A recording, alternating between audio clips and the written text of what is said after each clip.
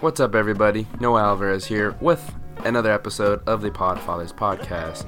And on this episode, Jacob Fanshaw and I go over the wild card weekend in the NFL past weekend. And we go over our picks in the divisional round, kind of break down each matchup again, sort of like we did on the last episode.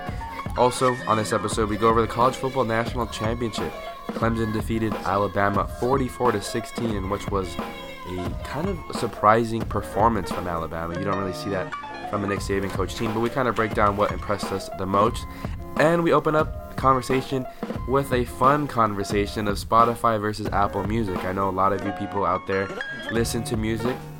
Obviously, the two music services have a lot of fans on both sides, and we've seen a lot on Twitter, kind of one side making fun of the other, so we thought it'd be a fun little conversation that we have at the beginning of this podcast episode.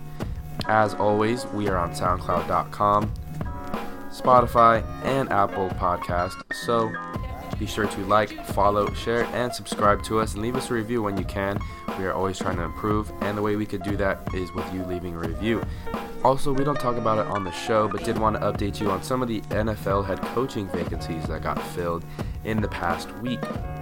It is January 9th, and today, Vic Fangio, defensive coordinator of the Chicago Bears, became the head coach of the Denver Broncos, and Freddie Kitchens, the intern offensive coordinator at the Cleveland Browns, he becomes the head coach of the Cleveland Browns. And just a couple days ago, Bruce Arians came out of retirement, and he will coach the Tampa Bay Buccaneers. It'll be interesting to see if he can work his quarterback guru magic with the big question mark Jameis Winston at the quarterback over there in Tampa Bay.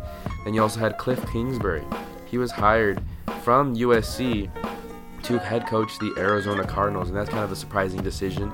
They let go of Steve Wilkes after 1 year with a rookie quarterback, a really bad offensive line, and just a bad roster in general. And you're going to give Cliff Kingsbury, a coach who had Patrick Mahomes and a lot of other talented quarterbacks at Texas Tech, and couldn't even win his conference. So, interesting to see how that works out.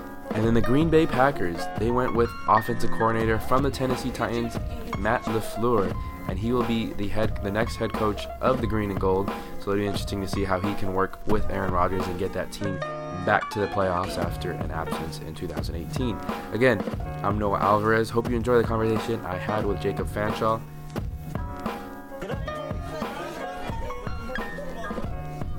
Apple Music or Spotify? You were telling me on Twitter before the show that a lot of people on Apple Music make fun of Spotify, and a lot of people on Spotify make fun of Apple Music. What do you use, and what's your preference? I use Apple Music because, I bought my first iPhone. It's like an iPhone 5, for being honest, 5S maybe. It's a bit older. It's actually very old in comparison to what's going on now. But Apple Music, I enjoy Apple Music because I think it's very sleek. The design is very sleek. It's very fluid. I think what I like most about Apple Music, and I think this has to be a recent update because I didn't remember when I first got my phone, is when you go to an artist's page, they have their top songs, right, and then under that they have the albums listed, just the albums, and then they have the singles and EPs, which is, I like that they differentiate between albums and EPs and singles because those are different, of course, and it reduces the clutter. And then they go one step further, they give you compilations, and then they can give one step farther and give you live albums. I think that's so cool. They break this all down. It's like, if you want to listen to this, and then if it's like, say it's like Michael Jackson, who did all these things, there's music videos, there's interviews, it's just, Apple Music puts a lot of time and effort into the artist and what they show you. And I love, call me a geek or call me whatever you want, I love reading the artist bios. Oh, yeah, they're getting a lot longer now. Oh yeah, they're extremely long, they're extremely extensive, and the album descriptions are extremely I really enjoy them because I feel they can give you a snapshot of what the album is, and it's cool, not many. I feel like a few years ago they didn't do that. I remember when Damn released from Kendrick Lamar, they had a little album description, but it was maybe like 2 small paragraphs, and now I was reading Meek Mill's Championships album review, or his little album bio, and that thing was like 6 whole paragraphs, and they were long, you know what I mean? It's very in detail, and I think like any Apple product, Apple Music is very user friendly, and that's the biggest advantage of Apple Music. Yes, it's just very fluid. Everything works. If I say I were an Apple product only kind of guy, the music that I have on my MacBook is on my iPhone, on my Apple Watch. Like, it's very, Spotify, it's cool, and it's an app that if you buy the premium, you could take it anywhere just as well. But I just feel that with Apple Music, it's right there. Like, it's any Apple product has Apple Music already loaded onto it. Spotify it's a third-party app that you have to download, which doesn't lessen it. But Spotify does have its advantages over Apple Music, though, because I hear a lot of people talk about the curated playlists from Spotify, and they have some of them are very cool. And I think Apple could take a page or two from learning from that. But I think overall, if you love music and you love learning about the music that you're listening to or experiencing new artists, Apple Music is the way to go, because they have just so much stuff on the artist's page. They even have things like deeper cuts where they find hidden gems from albums that aren't listened to as much. They have influences. They have inspirations inspired by Michael Jackson. Influenced by Pink Floyd. And it's so cool because it's like, oh damn, like my favorite another band that I like, they were influenced by this band, and it's really cool to see that lineage and that tree spread from some of your greatest bands around time and history. And I don't know, I'm a big sucker for history, so I like reading about my music and the artist and the meaning behind their music and so and such. And I think Apple provides a perfect platform to do that. But Spotify beats them in the sense of with the genius, like the whole thing behind the lyrics and all that. So it's really hard. Yes, but they go toe for toe. Yes, but you started off this conversation with what would I prefer. Right now, if I had to make that payment again, I think I'd go Apple right now. But I've been heavily leaning towards Spotify of late, just because I want that option to be given new music, and that's where Apple falters badly. Yes. They give me the same You have to mixes. search for it yourself. Yes, and sometimes I don't know what I'm looking for, Like, I know, hey, I like this James Brown sound, but I don't know if I like funk and soul so much to where I want to listen to every funk and soul artist. Right. You know what I mean? And I feel Spotify would be like, hey, you like James Brown? Well, here's 30 other artists that are similar in his style that you're probably going to like, and I feel it would be great for exploring and discovering new music right off the bat. So I'm going to give Spotify that edge. I think that's the cool thing about like Apple Music is that if I want to listen to my music, I can listen to my music. You don't have to listen to a station kind of built around you. And sometimes every once in a while, like on a Spotify station or Pandora too, you get a song in there that you don't like, but it's kind of suggested to be based on the artist that you selected or based on the song that you selected, and you kind of end up skipping it. But for the most part, if it's your music and you're downloading music on Apple Music, you're going to tend to listen to it because you obviously downloaded it and obviously like it. But my biggest thing with Spotify, and I have just the free one, I don't have a subscription to Spotify, but I'm thinking about it just because you're right, the Rap Genius lyrics, or just the lyrics in general, they have them on Spotify. I love the curated playlist. I don't have a curated playlist, but I saw everyone posting it at the 2018. Yeah, that was so cool. Their most listened to 2018 songs and artists, and I was like, wow, that's really cool. Like, I would love to see Apple Music incorporate something like that, just to see how much of people I listen to or how many times this song was played. What were my most played songs of the year, you know? Because I had a lot of songs that I liked, but what did I play the most? Yeah. And kind of give me a statistical breakdown of what I played. And then also, you're right, like there are some times where you are looking for new music, and I do listen to Spotify because I found that Apple Music doesn't carry a lot of mixtapes, and Spotify does carry a lot of mixtapes from rappers and artists that I tend to listen to. Some of the older stuff they have on mixtape is more on Spotify than Apple Music. But what I liked about that is because I do have the free trial, I can't listen to the whole mixtape all the way through. They throw in some suggestions of other similar artists and others. Cool. It isn't cool sometimes, but then I've recently discovered music, and I've ended up downloading songs on Apple Music that it was cool. Because I know I listened to Casey Veggies, and one of his mixtapes, Life Changes, is on Spotify, not Apple Music. And I know every time listening to that mixtape, a Dom Kennedy song will be suggested, or a Rocky Fresh song will be suggested. And I like those artists because they're very similar to Casey Veggies and that sound, and they do a lot of collaborations with him, so I think that's why they're suggesting it, but it's their own song. And sometimes you just learn on different things. I mean, they suggested some Nipsey Hussle, some Dash and Wretch. So, I mean, I've come across some new music that I never would have before because of those stations and because of those like playlists that suggest similar artists and similar songs. I think it's cool. I think when it comes to Apple, as we've seen with other Apple features, remember how long people were asking for group FaceTime, and eventually with the new phone or new update they implemented it. I think it's going to come down to the users and how many users really want that. I feel a lot of Apple users are in the minority of kind of asking for curated playlists. Like, a lot of it's just complaining about what Apple already provides. It's not really like, hey, give us something a little more closer to Spotify. Although I think as a whole, anybody could agree, the end of the year in review is just really cool because a whole year passes. Like, who's keeping track of the music they're listening to and how many times they're listening to? Someone's doing it for you, yeah. So the fact that Spotify gets to do that and then Apple doesn't have that, it's kind of cool, and I guess it's a leg up. But if we're being honest, in this argument, or it's not really even an argument because they're so evenly toe to toe, and you both pay $5 a month if you're a student. So at the end of the day, I mean, it's really whichever you prefer. If you prefer Spotify and what they offer, and I do have to admit though, I think Apple has more remastered versions of albums, which again, I think Apple will always take the cake as far as music. Oh, yeah, I mean, have you seen what they've got for the Beatles? Like, that's ridiculous. It's ridiculous on how much they've got for some of the artists. Like for Led Zeppelin, it's like multiplied the albums times 2 because every other album they got is remastered of the same album. And depending on if you're a music purist and how you feel about remastered and all that, you know, hubbub and discussion, you can argue that one is better than the other. But for the most part, I think Apple has a leg up in music size, the scope of their library, but Spotify has the leg up on just kind of overall keeping you, I want to say, keeping it fresh and keeping it interesting and, you know. And while Apple Music is a little bit more user-friendly as far as music, I do enjoy that Spotify, as far as podcasts, it's all in the same app.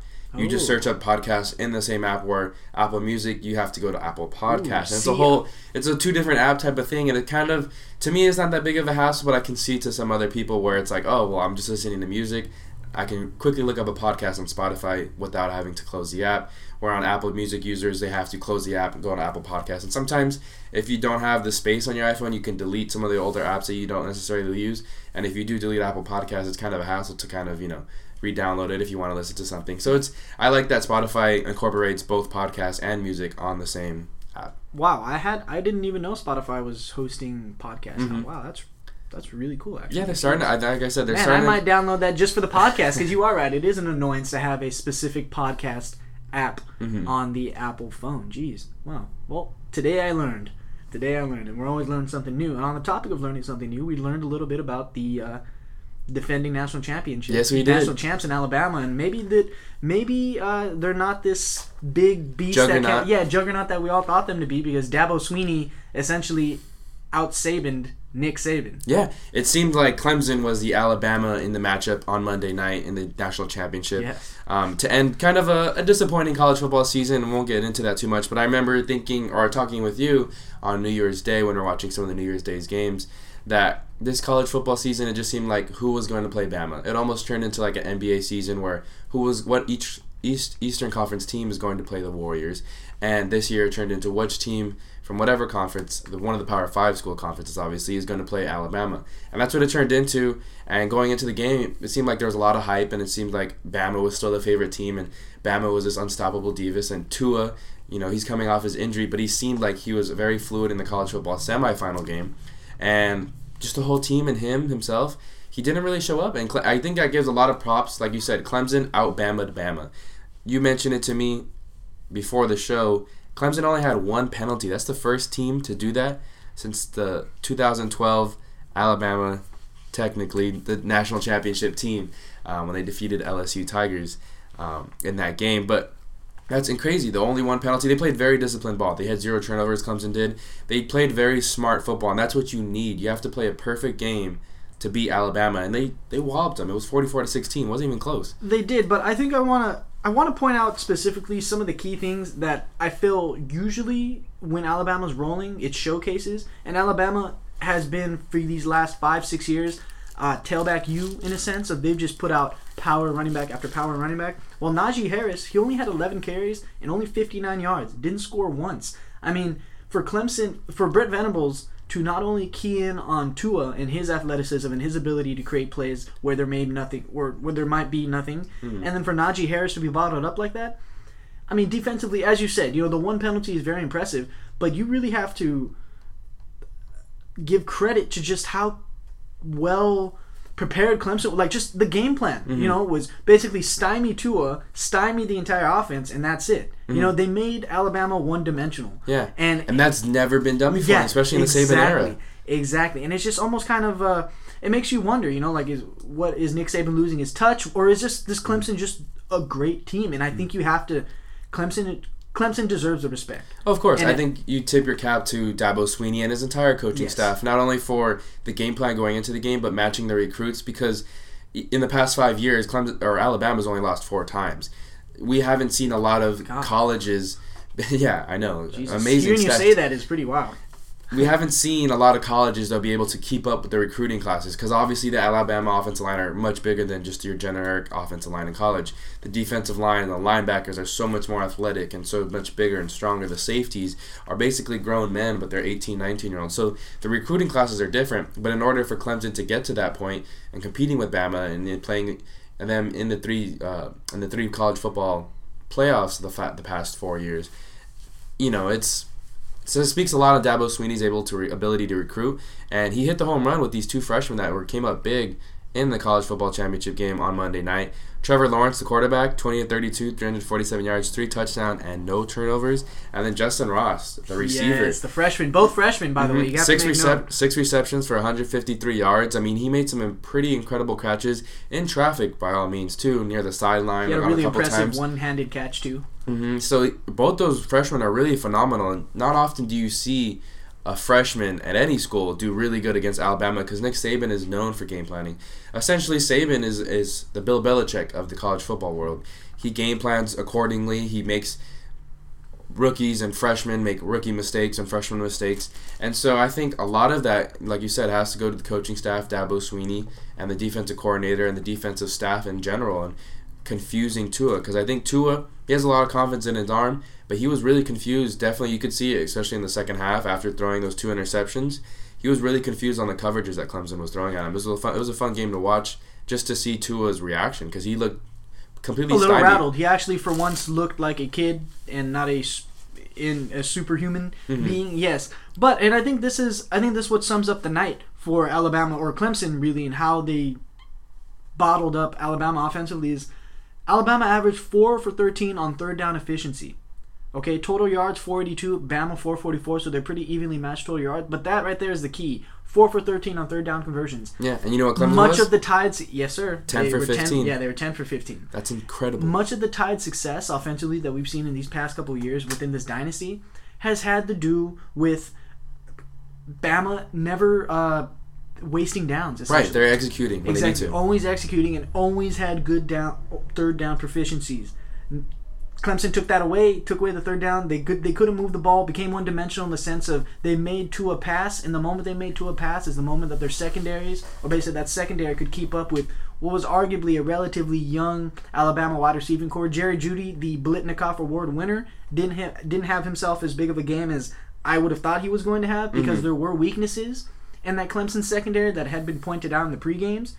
And Jeudy only had 139 yards and a touchdown, so I expected him to kind of have... I mean, I guess some people would hear that and say he had a pretty decent game, but, for Alabama standard, I would have expected better. But overall, though, as you said, to bring it full circle, though, I really like how it comes down to recruiting, and it speaks on Dabo Swinney's ability to recruit just as much as the likes of John Harbaugh and Urban Meyer alongside Nick Saban. So I think Swinney has definitely earned the respect of not only the press, because the press is probably going to put Clemson as number one. Oh, most but definitely. That's probably going to fuel Alabama's hate, and they're probably going to go on a tear next year, and they're going to win the national championship. Of course, Nick Saban never handles losses well, and especially because it's a national championship loss. He's going to have the whole off-season and basically the whole preseason to kind of plan for that. And he's already thinking revenge next time, but obviously he has to get there first. But yeah, definitely Nick Saban is not the guy you expect to lose twice. So it's going to be an interesting, these two teams are probably going to likely meet each other again in the college football playoff, whether it's the semifinals or the championship. But a job well done to Clemson to wrap up the 2018 college football year. Yes, sir. Absolutely guaranteed. So moving on to the NFL. Unfortunately for us, Trevor Lawrence still has 2 more years of college eligibility before he can come into the NFL. But it was a wild card weekend, and what a weekend it was. Starting with Saturday's games, the Colts defeated the Texans 21-7, and that was a fun game, but I think it didn't live up to a lot of people's expectations, mainly because it showed Colts were really dominant in that game. I think not a lot of people expected that. I didn't expect that. Really? In the preview show, I thought the Colts were going to edge out the Texans, but it was going to be a close game. There was a statistic before the game. Deshaun Watson, since high school, has never lost a game by more than 7 points. So every game that he's lost to, it's always been really competitive. So this 14-point loss that he suffered against the Colts on Saturday, that was his largest loss since high school. So That's pretty incredible. Wow. It's funny that you said that about wasn't people's expectations, because I went into the game, I expected the Colts to win, because I thought, look, the Colts are hot. They had won 6 of their last 7 games going into that. Mm-hmm. Andrew Luck finally had shown resurgency, and he looked like old Andrew Luck. They actually could afford to protect him. That offensive line is not protecting Andrew Luck. Yes. And Quentin Nelson is just an absolute beast. I mean, that dude is making highlight reels on Twitter for being a lineman. That's very impressive. I know you can't give a Rookie of the Year award to a lineman, but man, if there was one exception, I hope Quentin Nelson would be that guy. Get the nod. But overall, Andrew Luck, I went into this game expecting it to be... I expected the Colts to win, but I expected a shootout. I did not expect such a defensively stout Indianapolis Colts team. Mm-hmm. And I'll leave it at that. But that was the biggest surprise. Yeah, I think a bigger surprise than Andrew Luck's performance. Mm-hmm. Because I knew he had been resurgent and he had been hot. But again, this is Andrew Luck's first playoff game in how many years? 1 year. 1 year? That's right. He's only been out for a year. Well, he skipped a year and a half. But, I mean, this is big in a sense. Remember, he couldn't even throw a football halfway through the season. He was throwing Nerf footballs, and now he threw for 222 yards, 2 touchdowns, and only 1 interception in a wild card game. And they're probably going to go on to beat the Chiefs. Mm-hmm. Hot pick. So, I mean, I don't... To me, there are various storylines in this game going in. It was the Colts on their win streak, or hot streak, almost like the Ravens, and Andrew Luck's passing performance or quarterback playoff performance. And both delivered for me, and I enjoyed the game. I was happy. And that was a theme for a lot of teams going into this playoffs, because the Chargers, the Ravens, the Colts, and the Texans were all teams that were really hot. You could even say the Seahawks and the Cowboys were teams that were on hot streaks, where they've won more games than they have not, and they've only lost the one game down the stretch. And the Texans were another team where I thought it was interesting. Both these teams started off the year 1-3, and they both ended up making out the playoffs. And I think you got to give a lot of credit to the Colts defense. They held Watson to 29 of 49 throwing the ball. They sacked him 3 times. They forced him to throw 1 interception, and they only held Lamar Miller to 18 rushing yards. The team did finish with, I think, 79 rushing yards, but a lot of that came on Deshaun Watson's legs, and they weren't design runs. So you were speaking of making Alabama one-dimensional. The Colts made the Texans one-dimensional. I didn't expect that. I didn't expect the defensive line of Jabal Sheard and the linebacking core led by Darius Leonard to do that to a Texans offense that's pretty high-powered. I mean, I thought Watson, combined with Lamar Miller and combined with DeAndre Hopkins, I thought that was going to be an offense to be reckoned with. And that defense really stood stout from the front 7 to the back end. You had a lot of good quarter play by Kenny Moore and Clayton Geathers. I mean, all around, great defensive play. And you mentioned it. I think we can get a divisional round game later, but I think they have a really good shot at beating the Kansas City Chiefs next weekend. Moving on to the Saturday night game, the Cowboys defeated the Seahawks 24-22. That was a lot of fun too. The Seahawks made a comeback attempt late in the game, and that's something we saw a lot during this postseason. But the Cowboys kind of stood stout, and we saw a lot from Dak Prescott that we hadn't seen before. Well, the Cowboys are also helped by incredibly ticky-tack pass interference calls, I'd argue. I mean, there were 2 mainly at the end of the game. 2 mainly that I felt were... One was justified, like, okay, yeah, he was holding his left arm, prevented him from catching the ball. And the other was, I felt the wide receiver got tripped up on his legs, and the defender just happened to be in the vicinity, and it was kind of just a bang-bang play that looked like he kind of got pushed. And that basically set the Cowboys up, if I'm not mistaken, on like the 5-yard line going in. Right. And Prescott fed Ezekiel Elliott, and I use the word fed because Elliott had 137 yards on the ground, 1 touchdown, 26 carries. I mean, that's a workhorse load right there, man. And that's what he does. That's what he's expected out of the offense. That's what prime Ezekiel Elliott does. Like, no court distractions Ezekiel Elliott does, which scares me for next season, particularly because he's probably going to be ball out. But even more so, dude, the Seahawks probably should have won this game. Yes, they had their chances. They faltered. Defensively, they faltered. Yes, they faltered. I think offensively they faltered too, because you mentioned those pass interference calls, and I thought they got away with the pass interference on KJ Wright's bobbling interception in the end zone, right? Looked like he got there a split second too early. But when they, on that offensive possession on the very next play, they had a stupid holding penalty, and then they had a late hit call when the DJ Fluker. Why did he do that? Exactly, he pushed Jalen. Why did he do that? He pushed Jalen Smith at the end of the play in the back, so that was another 15 yards after the play. So they kind of shot themselves in the foot, especially in the fourth quarter, with penalties on defense and offense. So I thought it was kind of a meltdown because Russell Wilson played good enough. I was really surprised at this Cowboys defense. The Cowboys defense held Chris Carson to only 32 yards. Only 20 yards. As a team, the Seahawks rushed for under 70 yards. So this was coming in. The Seahawks was like their main offensive game plan. It was to run the ball, and they weren't able to do so. So props to a lot of the Cowboys defense too. Rookie linebacker Leighton Vander Esch. We just mentioned Darius Leonard of the Colts. Vander Esch is fun to watch. He flies around the field, man. Yeah, he's a really almost good linebacker. in every other tackle when you're watching that on TV. So it's a very enjoyable player to watch. But I think the Cowboys are definitely a scary threat too, because in that last drive, that Dak Prescott and Zeke Elliott needed to finish the game and kind of secure the ball game, because the defense did what it needed to win, right? But in that last possession, both Zeke and Dak Prescott came up huge on a series of run plays, continuously to getting first downs, and they were able to close the game. That's what you need. I mean, that's the team. That's what we saw lacking in those Cowboys teams for most of the 2000s, most of the 2010s when Tony Romo was at the helm. He was unable to close games out. He would turn balls over. He'd make poor decisions, take sacks, and next thing you know, the Cowboys end up losing a game where it comes down to Dez Bryant, whether he caught it or not, or not to get into all that. But I think Dak Prescott has a feature that Tony Romo lacked as far as closing ball games and being a clutch performer, and I think that bodes well for this Cowboys team. Well, we'll have to see how they fare under the bright lights of the LA Coliseum come Saturday evening, because that'll be a hell of a matchup with star-studded lineups all across the board. But more importantly, how about Lamar Jackson's poor playoff showcase handling? I don't know if you blame it on the Ravens and the lack of protection they offered him, or maybe Lamar Jackson just wasn't ready. But I think ultimately, I do really want to discuss with you, and something I feel a lot of people have glossed over. Why wasn't Joe Flacco put in once this game kind of began out of reach? It was 24. It was 23. It was 20-3 at one point. Okay, 20-3 at one point. Going into the fourth, I want to say. Yeah, or it was third. It was 20-3 going into the fourth quarter. And it was a poor performance, I think, by the offense in general. Yes. No, the whole offense looked unprepared for the first three quarters. Yes. While Lamar Jackson did look shitty, and he only had 17 passing yards. But this offense as a whole only had 64 total yards.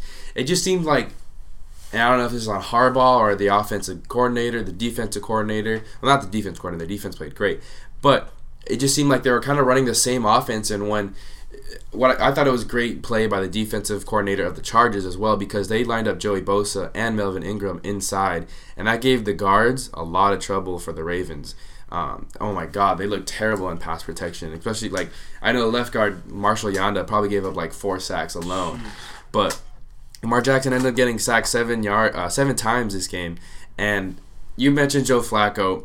Joe Flacco, I think a lot of people think because he won the Super Bowl that year with the Ravens, right, that he's just some sort of great quarterback that could come in and come halfway through the game. But we forget that Joe Flacco was 4-5 this season before Lamar Jackson took over. Lamar Jackson took over, and much like the hot streak that the Colts went on, Lamar Jackson basically powered this team down the stretch. They were 4-5, and he was able to get them into the playoffs, win the AFC North.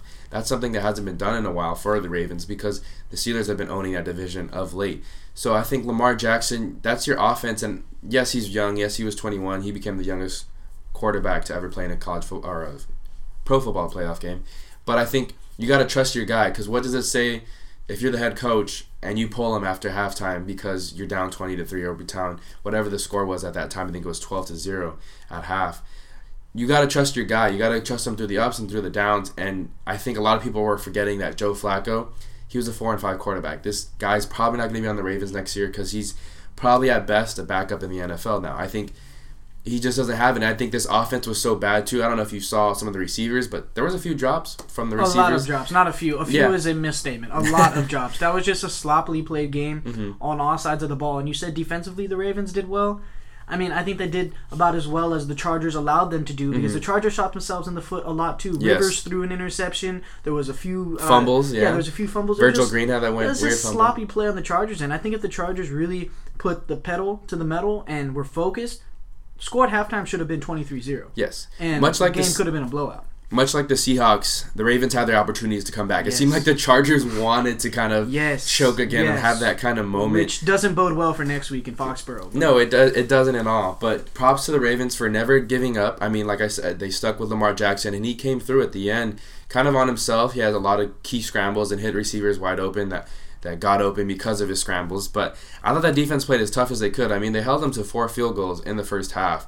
I thought it was just going to be a field goal game, and then the Chargers got that one touchdown. They only limited Rivers to 160 yards and no touchdowns. Melvin Gordon was held to under 50. So yeah.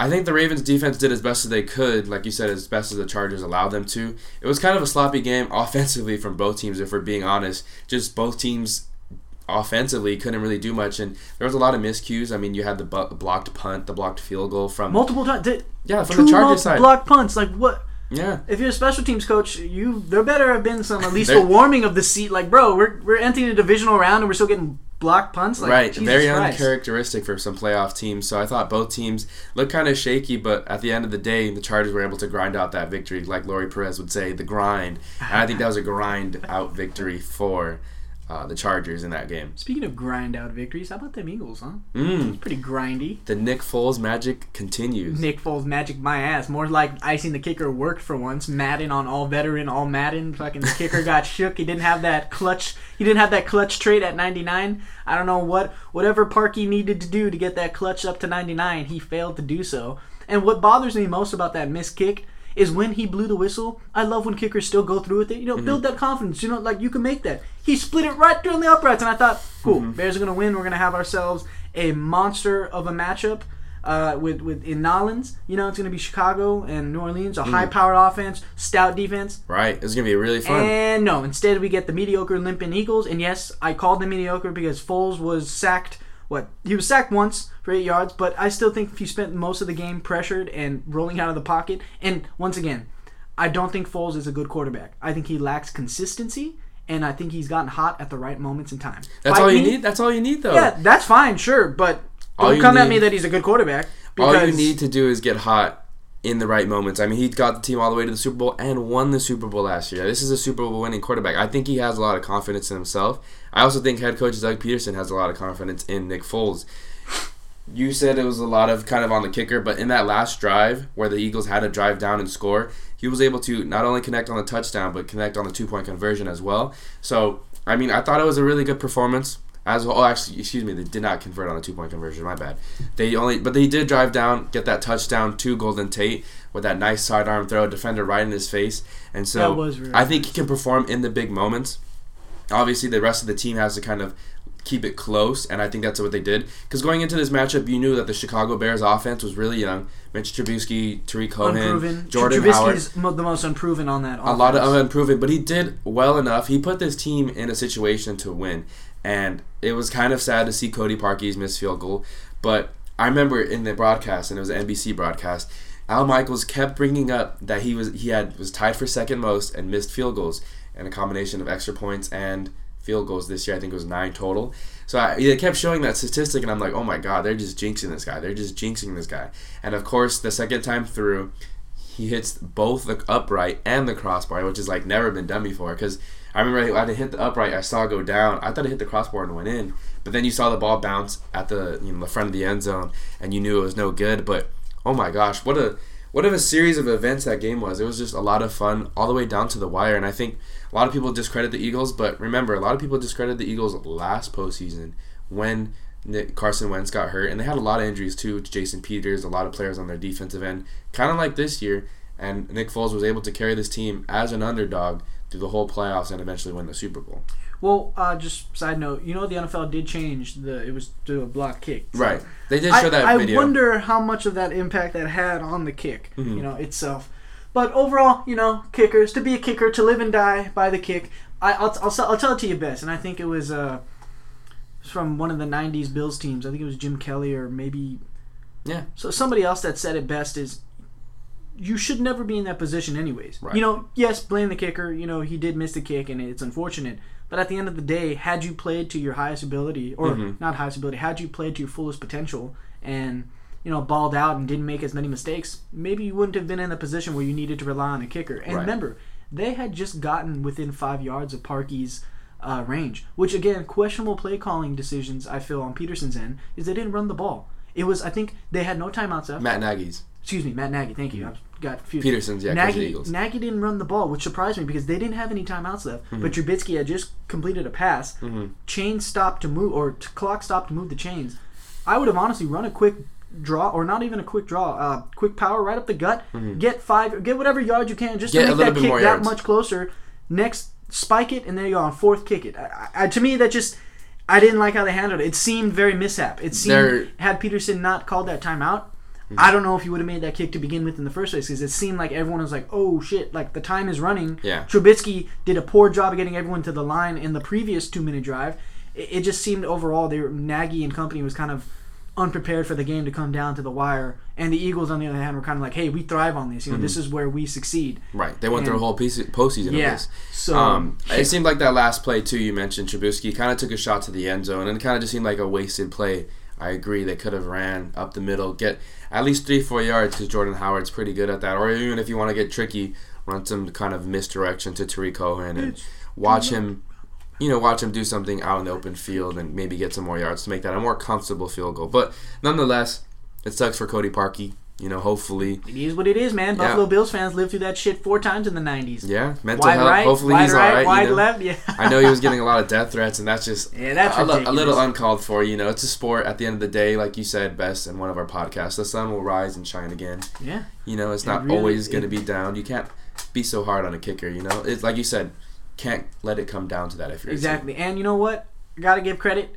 Class move on Parkey's end on answering and facing the media, because how many guys would have wanted to turn away or would have turned away and just been like, you know what, I want time to myself, or I don't want to deal with this bullshit. But no, he stood, faced the music, and I think any Chicago Bears fans out there, I think you kind of have to tip your cap to the kid, man, because that's owning up and taking responsibility. He didn't blame it on the snap, didn't blame it on the holder, not the wind, nothing. He said, I missed it, it wasn't where it had to be, and that's the life of a kicker, unfortunately. Hopefully no other kickers in the divisional round, especially next week, have to, or this week I should say, this week, should have to feel that immense amount of pressure. So let's talk picks for the divisional round. Start off with Dallas, the matchups. Dallas and the Rams. Who do you like? The matchups this weekend are the Colts and Chiefs, the Cowboys at Rams on Saturday, then on Sunday the Chargers at Patriots, the Eagles at Saints.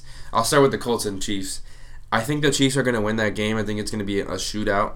I think it's going to be a little bit more high scoring than a lot of people think. I think I'm going to go Chiefs 37-30. But I think if there's a good chance that the Colts will win, and I said this earlier. But if the Colts do win, I think they're going to go on to the Super Bowl, and I said this in the preview podcast. They're a very dangerous team, and especially how the defense played last week against the Texans. I mean, shoot, if they can stop the Chiefs' high-powered offense, I think that bodes well, and they can stop anybody. Well, absolutely. But I think your true testament is New Orleans right now. I think they've got the best offense in the playoffs.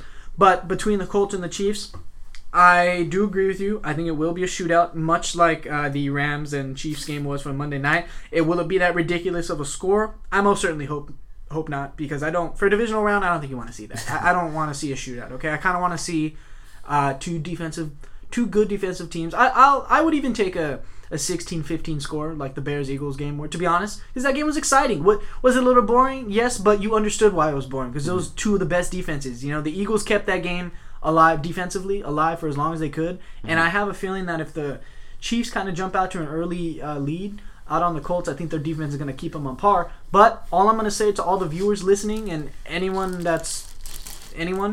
don't sleep on Andrew Luck. I feel Andrew Luck is being overlooked by the crop of quarterbacks that are currently in the playoffs right now, and I feel it's a damn shame, because Andrew Luck's performance against the Texans showcased, hey man, this dude still got it. He made a few outside shoulder throws that just looked, man, I had to replay them. That's how nice they were. I rewinded it on my TV and just wanted to see how perfect placement between two defenders, split defensive backs, and it's just like he's still got that touch, man.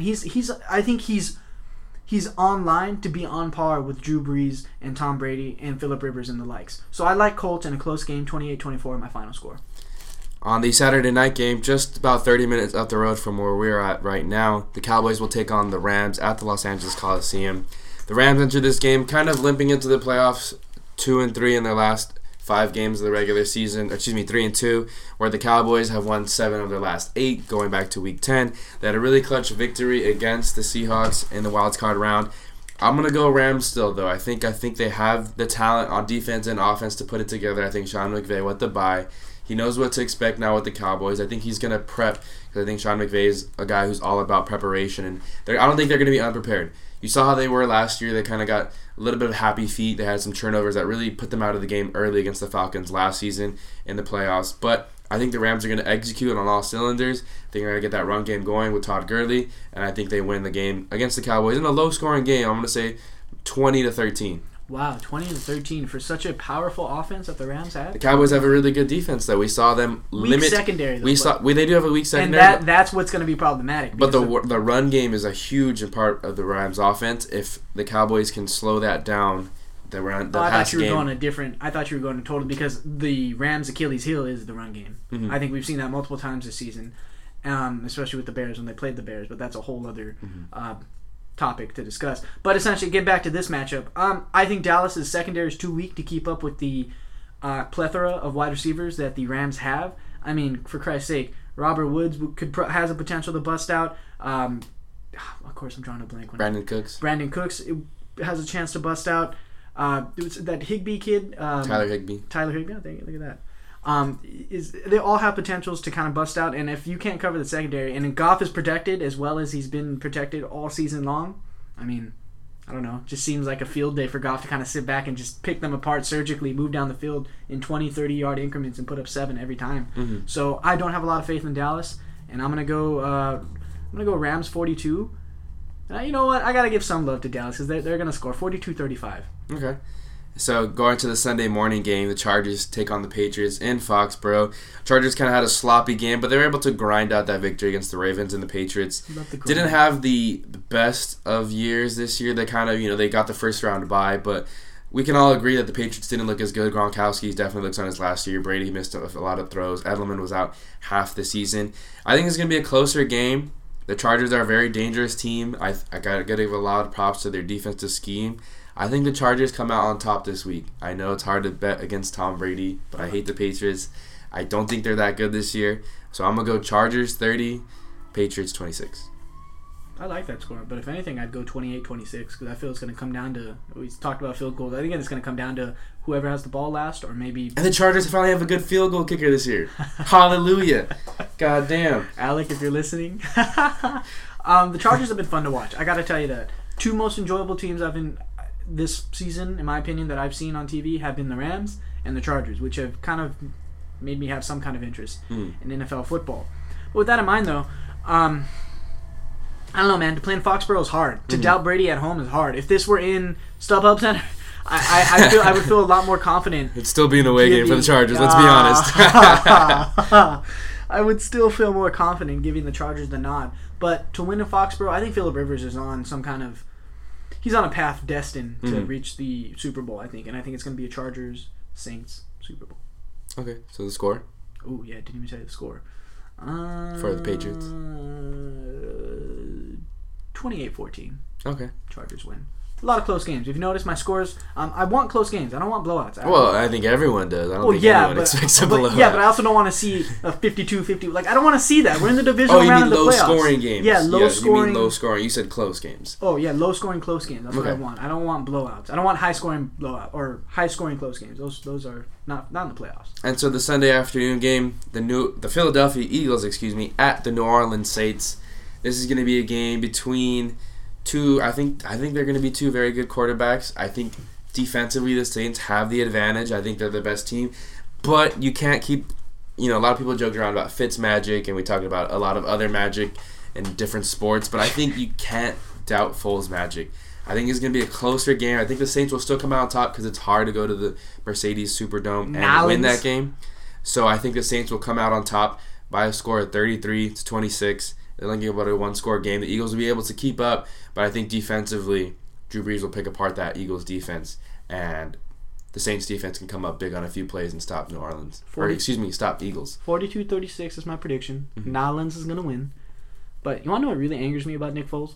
He wasn't even that good at Arizona. Does anyone remember that kid? Thank you. That's what was beautiful about the story, though. He wasn't a high recruit. It's not beautiful. No, the dude looks ugly. I don't like this man, okay? And I don't like him. You're just a hater.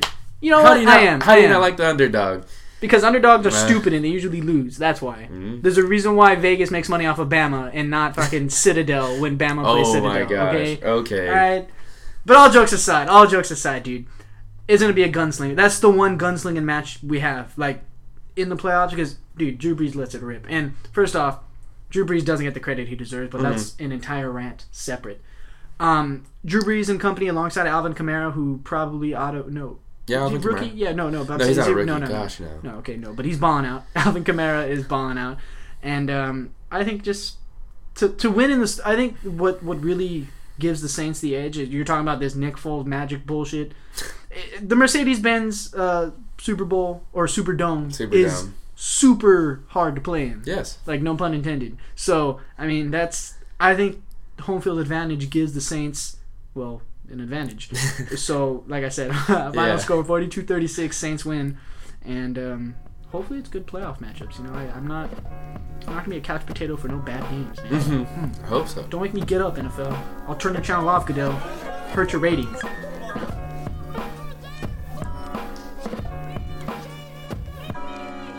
Yo, Noah Alvarez here with the Podfathers podcast. Hope you enjoyed the conversation I had with Jacob Fanshaw.